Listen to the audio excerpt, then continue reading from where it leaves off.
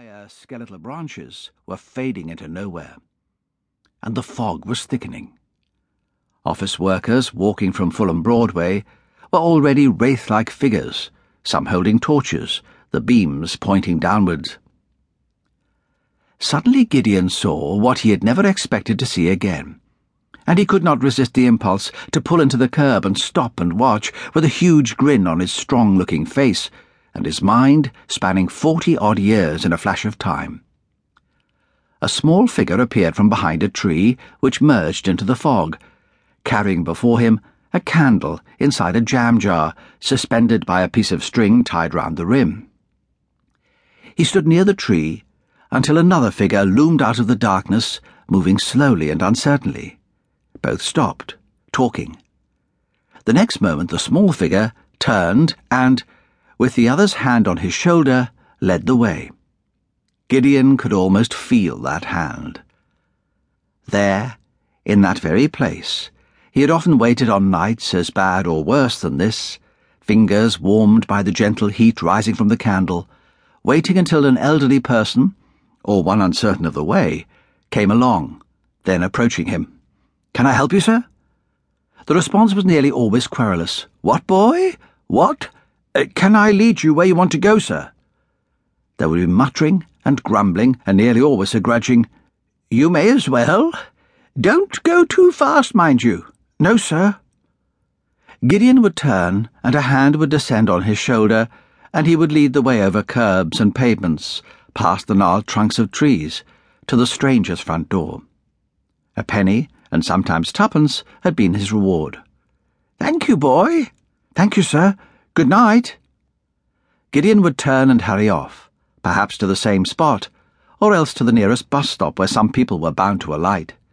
Many, seeing the bus lumbering away, were terrified at being left alone, for one false step would take them into the road, at the mercy of any passing vehicle.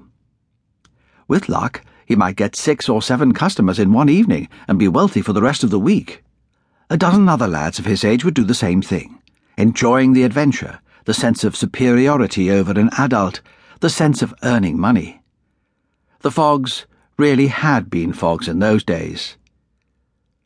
All these reflections took only a few seconds of time.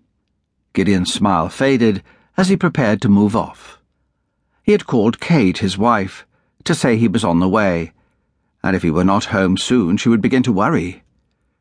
The car was actually moving when he saw the small figure reappear. He thought, that was quick. The boy couldn't have been gone for more than 2 minutes, so his patron must have been virtually on his own doorstep. The figure in the candle disappeared behind the tree, and Gideon frowned. Why should the guide hide from prospective customers? Men and women, young and middle-aged, some of them mere girls, passed the tree briskly. Then a shadowy figure appeared, hesitated, and stood still. Almost at once, the small figure moved forward, and there was a further consultation before both moved off and disappeared. The fog was closing in. There was the stink of smog in the air, too. Cars which had moved at a fair pace were now crawling, giving off their killer fumes. More people were walking in groups, one in each group holding a torch and shining the beam round from walls to curb and tree. 5 buses passed, close behind one another, and on the rear platform conductors stood peering to the side, where visibility was better. A car radio sounded very loud. "And that is the end of the 6 o'clock news. But before we continue with our advertised programme, here is a message from the Meteorological Office and the Metropolitan Police about tonight's weather conditions. The worst fog of the winter is already causing traffic delays in 43 counties and is particularly dense in the Greater London area and London's outer suburbs. Visibility in some places is down to 10 feet.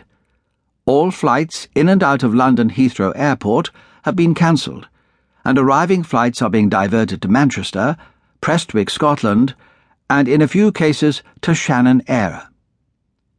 The voice faded, as if the fog were strangling the speaker. The ghostly figures on the Eelbrook Common, even with the torches, were moving.